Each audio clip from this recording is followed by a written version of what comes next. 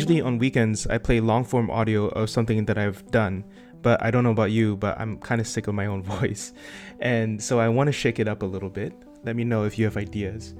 But today I felt like I watched a really good talk and I figured I would just share the audio of that talk. Obviously, it's not mine.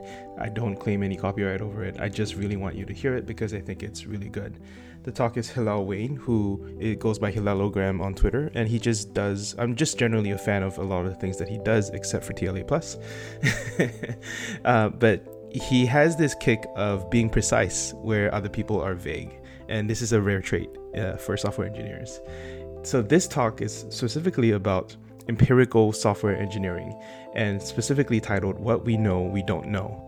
I'm going to save you the effort and actually give you the bottom line up front, which is that we actually don't know a lot of things that we as software engineers commonly hold to be true, like clean code, like test-driven development, like functional languages, like coding without abbreviations.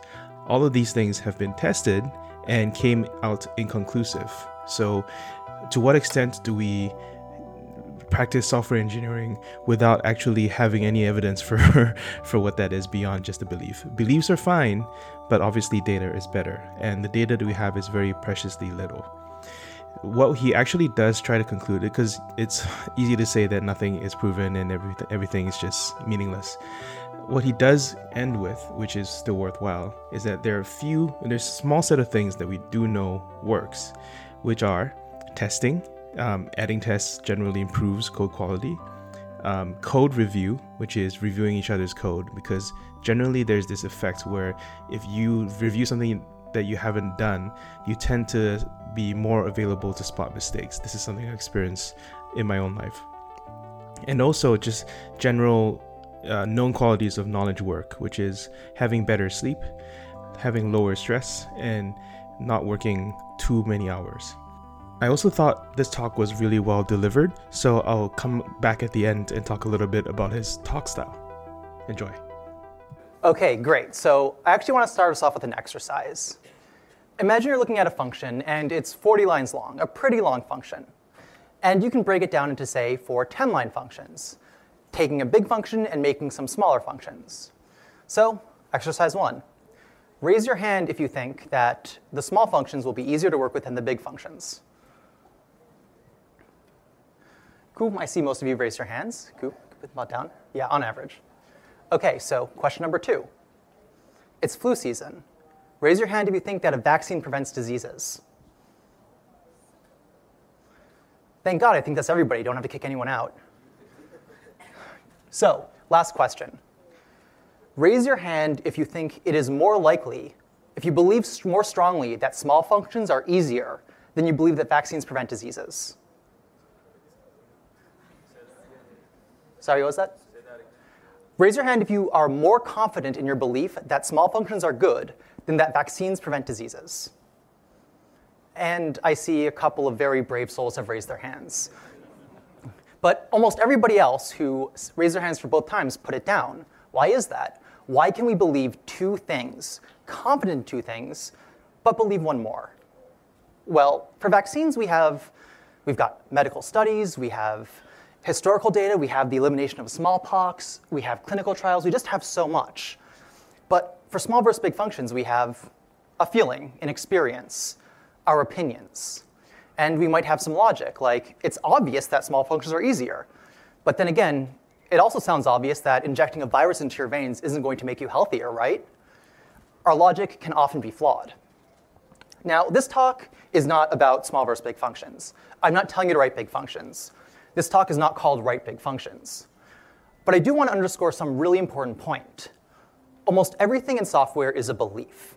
It is something we have experience about, it is something we have opinions on, but it's not something we have hard data. In most cases, we just don't know. But we can find out. We find out through empirical engineering, or ESE for short. That is the science of taking claims about software and dissecting them, testing them, observing them, to find out what's really true and what just feels good. My name is Hillel Wayne, and I'm here to talk to you about what this is, how we do it, and why it's so important, and some of the things we've learned on the way. But first, some bookkeeping. I'm going to be name dropping about 35 different studies in this talk. You don't have to write them down. If you go to this link, I have every single one online, annotated and linked. You can just go there and find them and look at them that way. Also, every question being asked through the app, I will be answering. If I don't get to it in this time, I will be also uploading all of the answers to that link too. So you'll be able to see every question people asked and the researched answers there. And with that, we're ready to begin. So I think the first question we have to ask is why? Why do we care about this? Why is it so important to be empirical? And I see 3 reasons. The first one is the easy one. I'm a developer. I want to get better. I want to know what works and what just feels good. By studying empirically, I can find that out.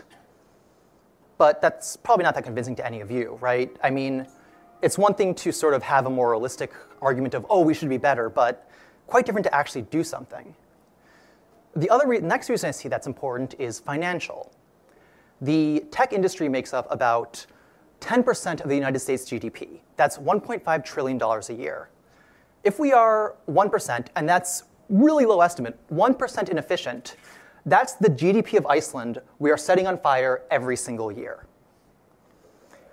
But that's at the large scale. That's not local to us.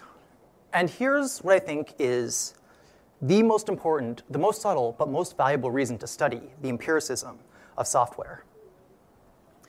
We do it to protect ourselves. You see, the most common, most popular paradigm in software is charisma-driven development. There are experts who are good at speaking, who are good at writing, and they tell us what we should be doing. Maybe we do Scrum because it works for our company. Maybe we do it because that's what everyone else is doing. Maybe we need a big data cluster to crunch our gigabytes of data. Maybe we're just following Google's lead. Maybe we do object-oriented practices because that's correct. Or maybe it is because people stand on conference stages and say, you must use solid. But ESE, empirical engineering, just cuts all of that away. It's what helps us distinguish what's fact from what just a salesman is telling us. Empirical engineering is what tells us that, well, a 2014 MacBook Pro can crunch 50 gigabytes of data 100 times faster than a 100-server Spark cluster. It tells us that experts separated by hundreds of miles writing the same kinds of problem will make the same mistakes in the same places. I'm sorry, is that like is that something we can like sort of hide? Okay. Okay, yeah. So fundamentally, okay, yeah, I'll just ignore it from now on. So fundamentally, the reason we study ESE is to protect ourselves from the thought leaders and the predators. But doing so is very, very hard. It's complicated to study. People are complicated. We're studying people, and people are more complex than atoms. I mean, take that original question I asked. Are small functions easier than big functions? Well, how do we even define better? Do we define it with a code metric like cyclomatic complexity? Some people do, and some people do studies that find that's the case. But that's just pushing the question back. How do we know that cyclomatic complexity is better? We don't. Instead, we can find maybe a more goal-oriented result. We say better means, well, the code is easier to read, or easier to modify, or easier to debug. That makes sense to everyone? Cool. And turns out that we have not that many studies on whether clean code is actually easier to read. And I've looked pretty dang hard about this, and I was only able to find a couple of studies that actually studied this. And they both said the same thing. Small functions are easier to read, easier to modify, and much, much harder to debug. So the evidence is mixed. Then again, those are small sample sizes with lots of caveats, and well, look, people are complicated. So complicated, we're doing such complicated things that some engineers think this is impossible. We cannot study ourselves. We cannot get hard data on what we do. And in doing so, we've made a mistake that a lot of engineers make. A lot of smart people, too. Because we don't know how to do something, it can't be done. But just as people are very smart, they're also very clever. And there are people who, just as we've put our lives into building complicated systems, have put their lives into studying us. So I want to give an example of what this looks like. There are many different kinds of research we do. I'm going to break them down into 3 kinds: quantitative, qualitative, and code mining. In terms of what research actually looks like, this is one of my favorite papers ever. I know it looks small, but it's 4 pages to a sheet, double-sided, so it's actually about 40 pages in total.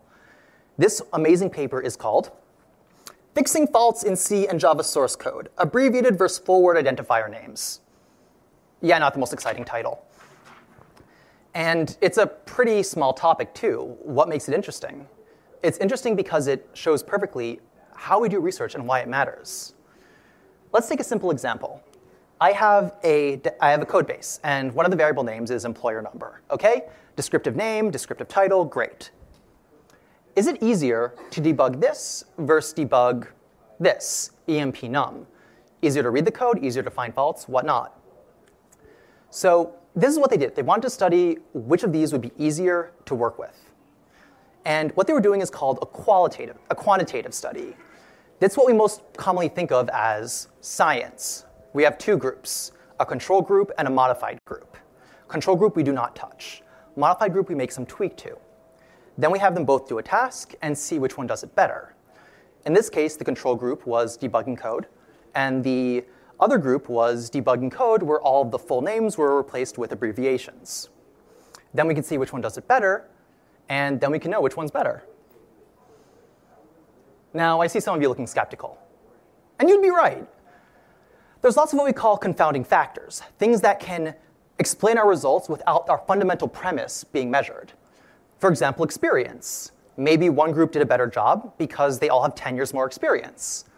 There might also be alternate explanations. Maybe this only matters when you're working with assembly, and if you're working in Python, the difference changes. There are a lot of different confounding variables that can ruin an experiment if we aren't careful. And if we know them, we can design our experiment to control for them, make sure they don't matter, make sure they don't affect the results. But you have to think of them in advance. So they did. They tried to figure out what could possibly give alternate explanations for whatever they were seeing. And I'd actually like to make this a quick demo, a quick exercise. Take 30 seconds, think down, write down, I don't know, maybe ask the person next to you if you really want to. Try to come up with possible confounding factors, things that might explain the results besides just that. Give you all 30 seconds.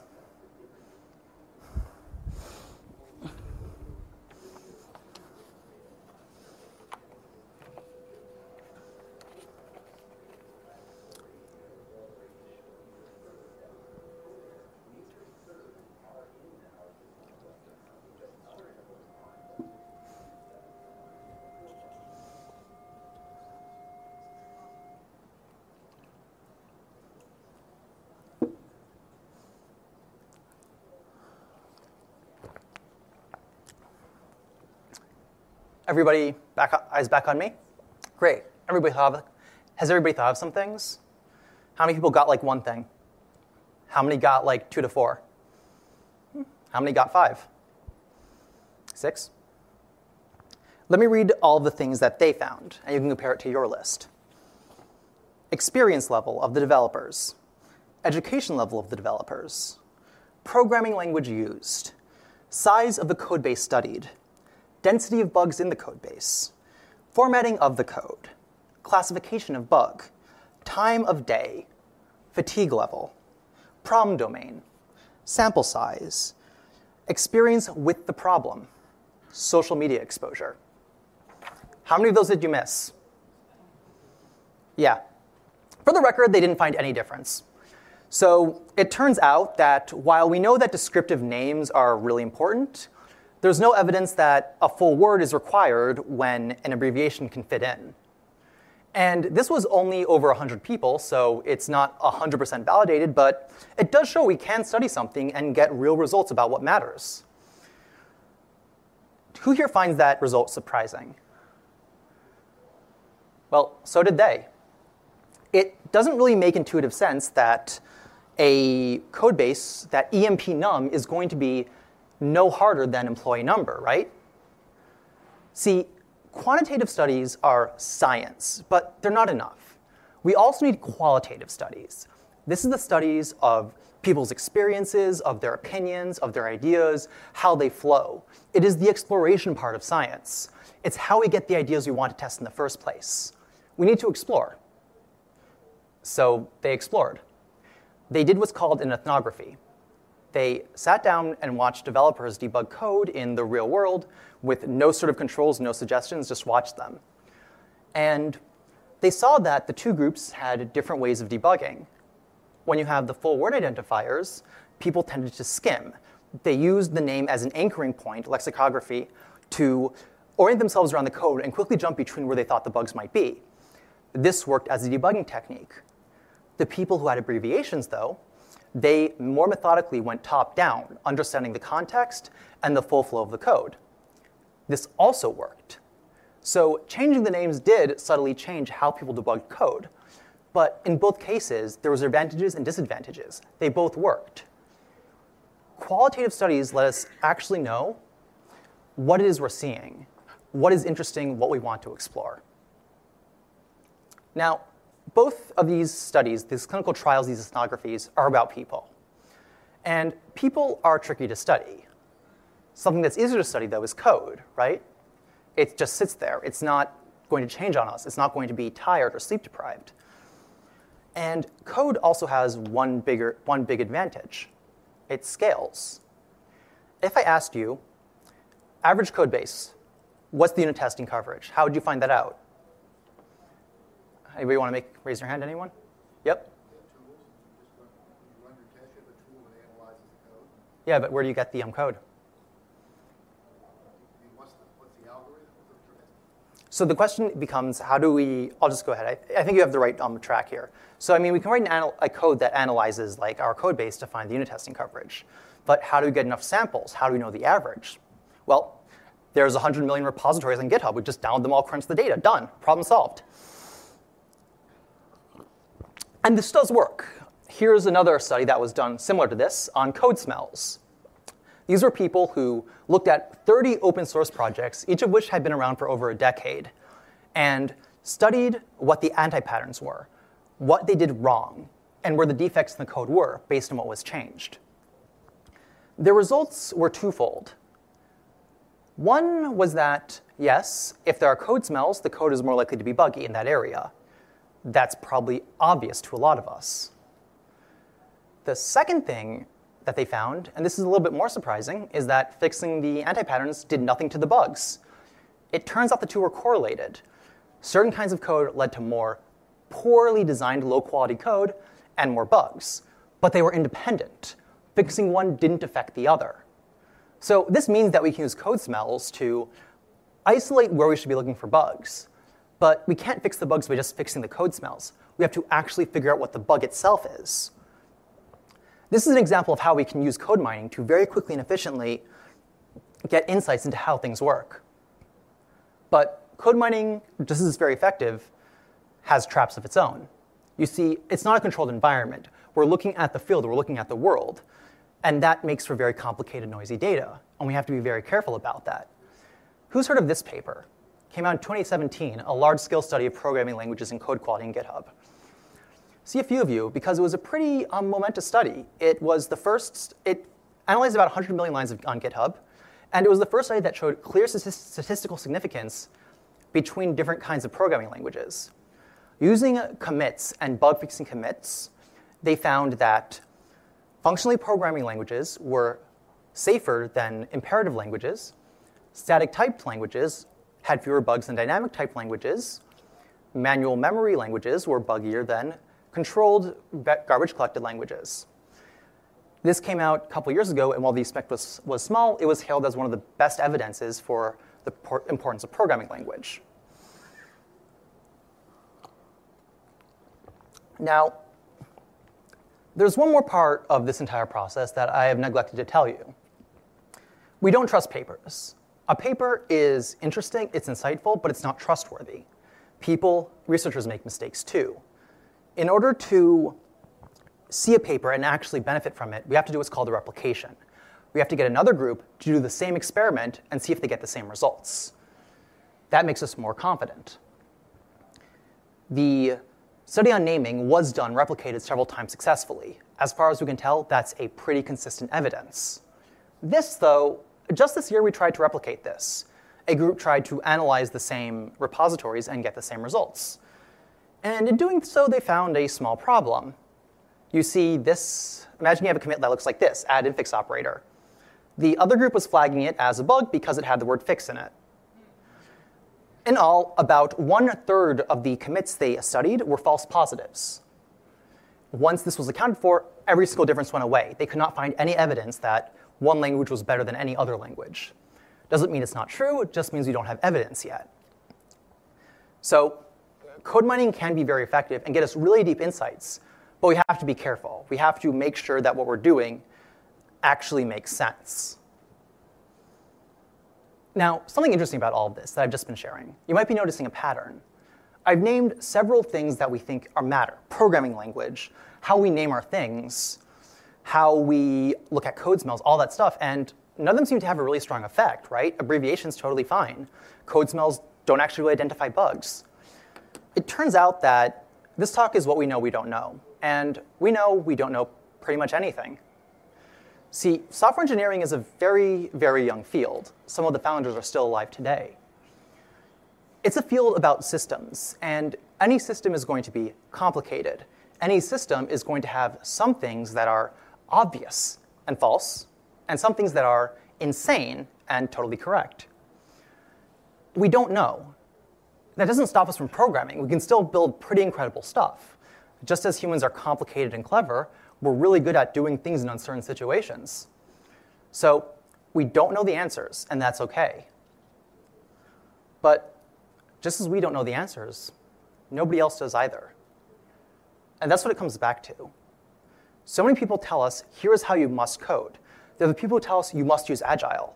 But they don't know. They're just saying that. They just believe that. They're the people who say Agile is a waste of time. They don't know that. They just believe it. They're just saying that. And that's the key here. We don't actually know anything. Nobody does. And that means anybody who's certain about what is and isn't true about software is probably wrong and probably trying to sell you something. We have to be methodical. We have to understand the limits of our field and learn how to push them. We have to be careful and methodical and explore. In short, we need to understand.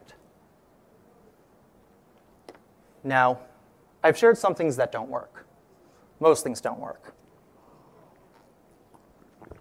But there are some things that we've studied that we are pretty sure make a difference.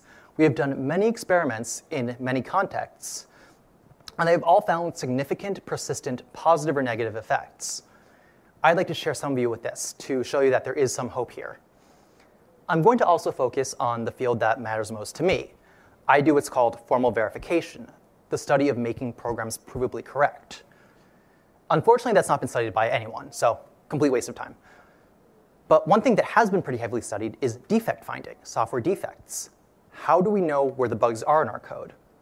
And second, how do we prevent bugs in the first place? That's what I'd like to talk about, these two categories and what we've learned about them. So, first question, how do we find bugs? I've already shared one thing that works. Identifying code smells and seeing where they are helps us trace down where the bugs are. But that's probably not enough for most people. We want an automated tool that helps us more carefully, more accurately identify code. That led to an explosion of code measuring techniques. Who here has heard of cyclomatic complexity? Who's here has heard of function points? Clean code? Most people. These are techniques people try to use to measure the quality of software. And maybe they work, but in terms of finding where bugs are most likely to be in code, there was one technique that works much better than all of them. Lines of code. More lines, more bugs. Now, you might feel cheated by this because, again, we want an automated tool that we can point at our code and find where the bugs are. Lines of code doesn't help us. Just saying there's 1,000 lines, probably a bug somewhere in there, just doesn't really do anything for us. And as far as we can tell, there just really isn't a way to just look at a code base and find where we can find the bugs. So we don't look at the code base. Instead, we mine the org chart. You might have heard of Conway's Law. Code reflects the organization that produced it.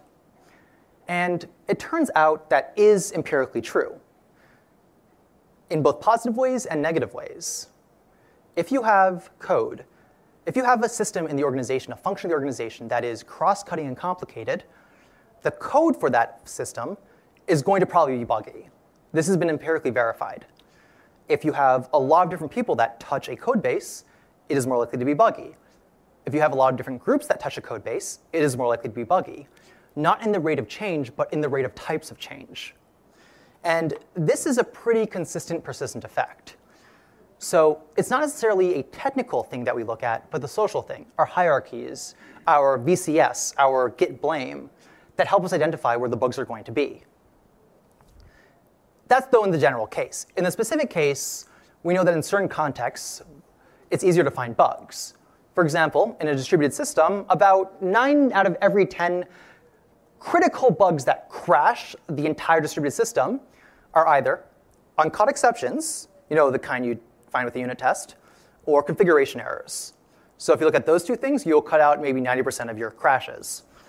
We also know from some surveys that about half of the worst bugs that take the longest to fix are requirement or design issues. So if you just sit down and draw your decision table before you start coding, you'll probably save your company a few $100,000. But that's all in the finding of bugs. Ideally, we don't want bugs in the first place, right? That's harder. There's a lot of things we've studied on this, and most of them seem like they work and seem to work in practice for us. But when we put them to the test, they just fall apart. Take, test-driven development. Now, I'm going to be very clear here. Testing is great. Everybody thinks testing is great. In fact, it's so great that it's almost impossible to find studies on it. It's what's called a parachute study, something so obvious nobody bothers to study it. This term comes from medicine. Well, there's no double-blind studies showing that parachutes save lives, so how do we know?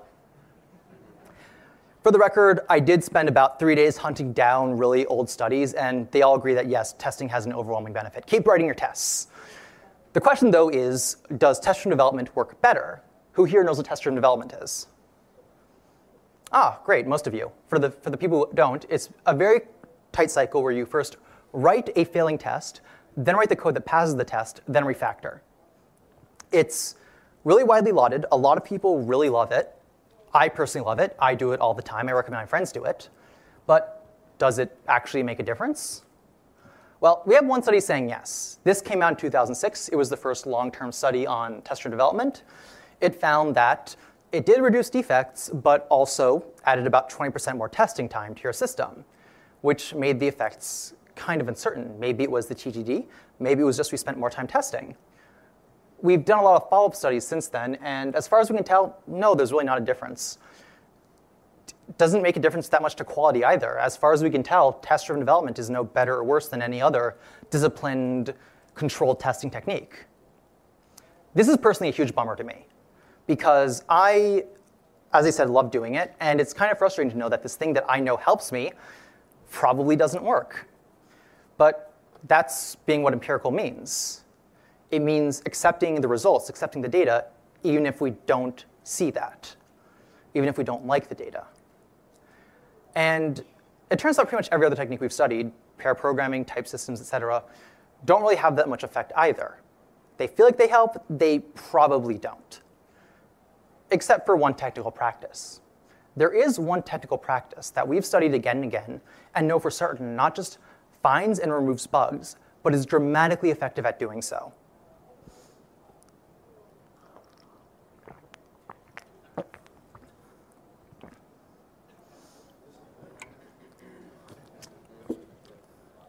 Code review.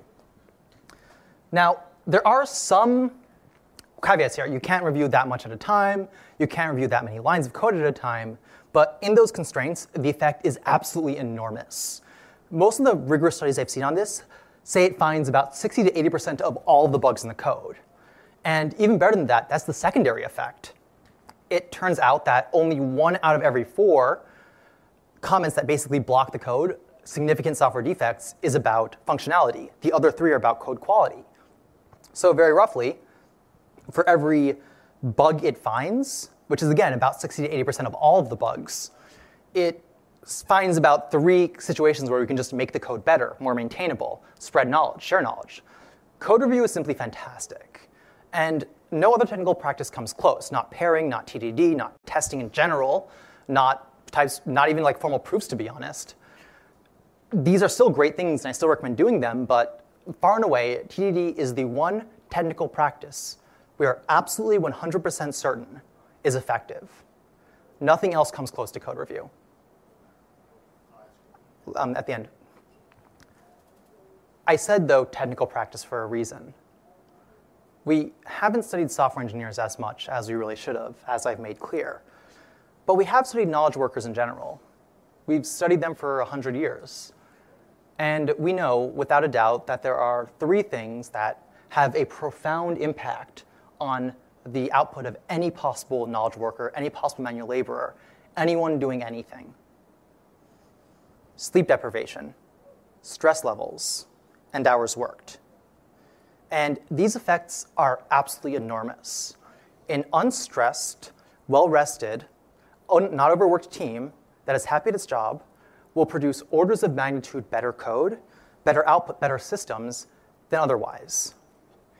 As just one example of one of the few cases we've studied software engineers in this context, this was a study about what happens if you skip a night of sleep. One night. So, your hackathon, what you're doing at the end of the hackathon instead of at the beginning of the hackathon. And if you skip 1 hour of sleep, if you skip 1 night of sleep, for the first hour of coding after that, just the first hour on simple tasks, you're about half as productive.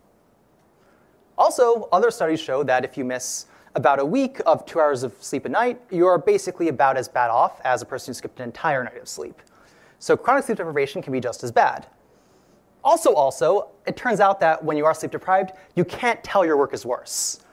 So if your team is sleep deprived, there is literally nothing you can do to make up for that.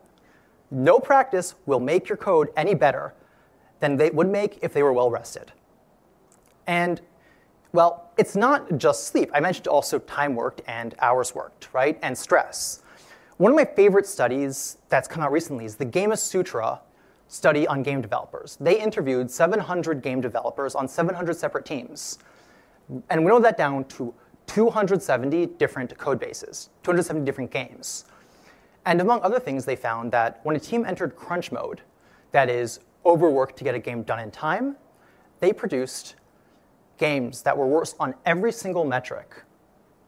Reviewer scores, profitability, user satisfaction, sales, everything, than the teams that simply cut scope or pushed their deadlines. Those groups were burning more time and money, not to mention the health and safety of the developers, on a worse outcome. So, the question. You've probably heard that correctness, you should be doing testing or review or pairing. Why haven't you heard about sleep? Why haven't you heard about stress levels for correctness? A lot of reasons, to be honest. Because these are long-term subtle effects, as opposed to short-term ones. Because they are diffuse and insidious. Because it's very hard to trace them back to their source. And because it's not in our control. Things like stress and sleep are a product of things like deadlines, scope creep, bad managers, bad company culture. Things that are organization level, social, not technical. You see, there are some things that us engineers can do that will improve our code, like code review. But ultimately at its core, software engineering is knowledge work. It's about us putting our minds to the best use we can. And I find that beautiful. It really exalts what it is that humans can do. But at the same time, it means that anything that impairs our ability to think is going to cause much worse effects than anything else can. So yes, if we want higher quality, we need to do our code review, we need to be careful. But if we really want high quality and high productivity, well, that can't be demanded of engineers. It has to be enforced at the organization. The change must come from the top. Now, that is just software engineering, just empirical engineering in software defects. There's other fields we've studied too: education, human-computer interfaces, performance, all of that stuff. I shared software defect because that's what matters most to me. I don't know what matters most to you. Maybe it's something else.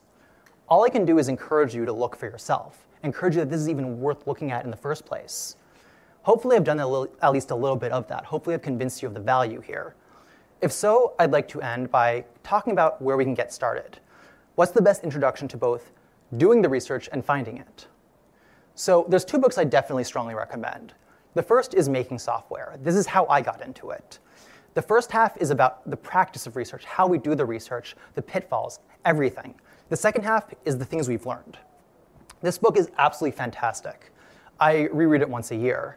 If any of you have a Safari subscription, it's free online there too.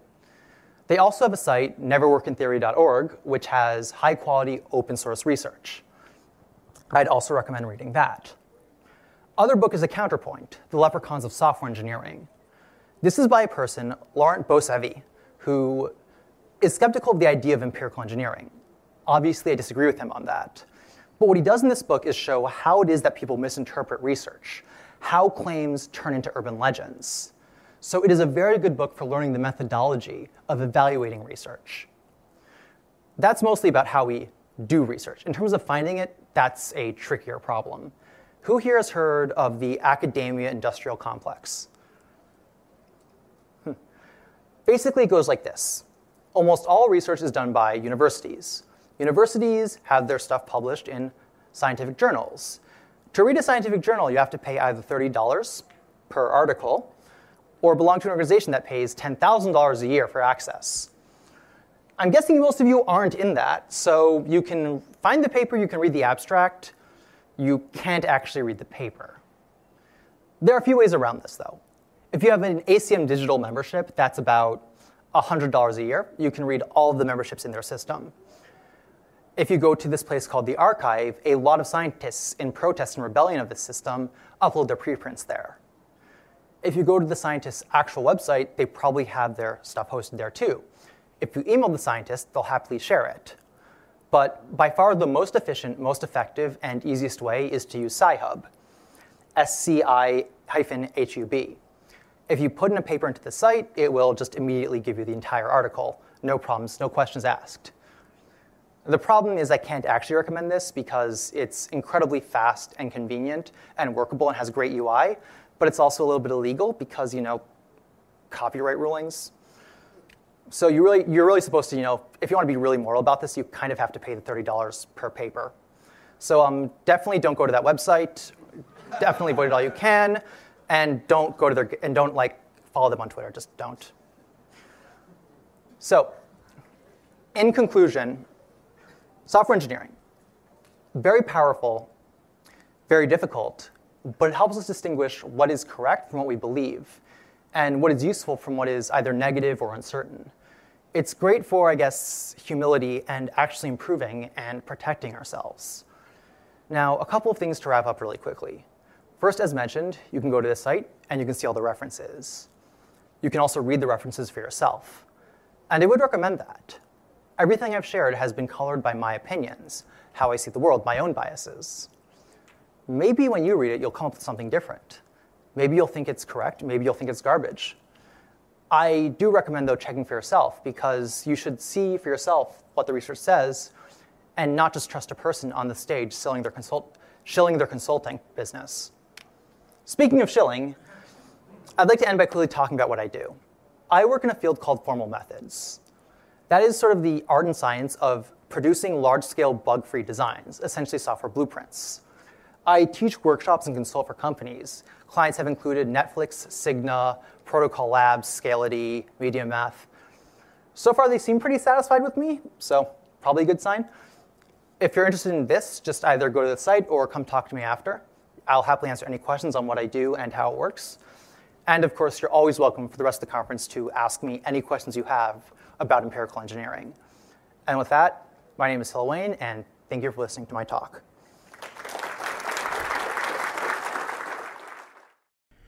Okay, so that was the talk that you just heard. I already gave you the summary up front, so if you need a summary, you can go back up. You should also check out the show notes or his link, where he actually lays out the scientific references to every single paper that he quotes. And I think that's probably a far better use of time than clicking through links of some Twitter thought leader. The main thing I wanted to focus on in this section was really just the style of his talks, which I thought was really well delivered. So the first thing that you may not have noticed as a listener was that he was completely off script and off the cuff. So he did not have any script to refer to, and he just stood there and talked about whatever he wanted from his mind to his mouth for 37 minutes. And there was no ums. It was very well reasoned and organized. And it just is a mark of someone who just knows his material inside out and has a lot of experience public speaking. I really aspire to get there.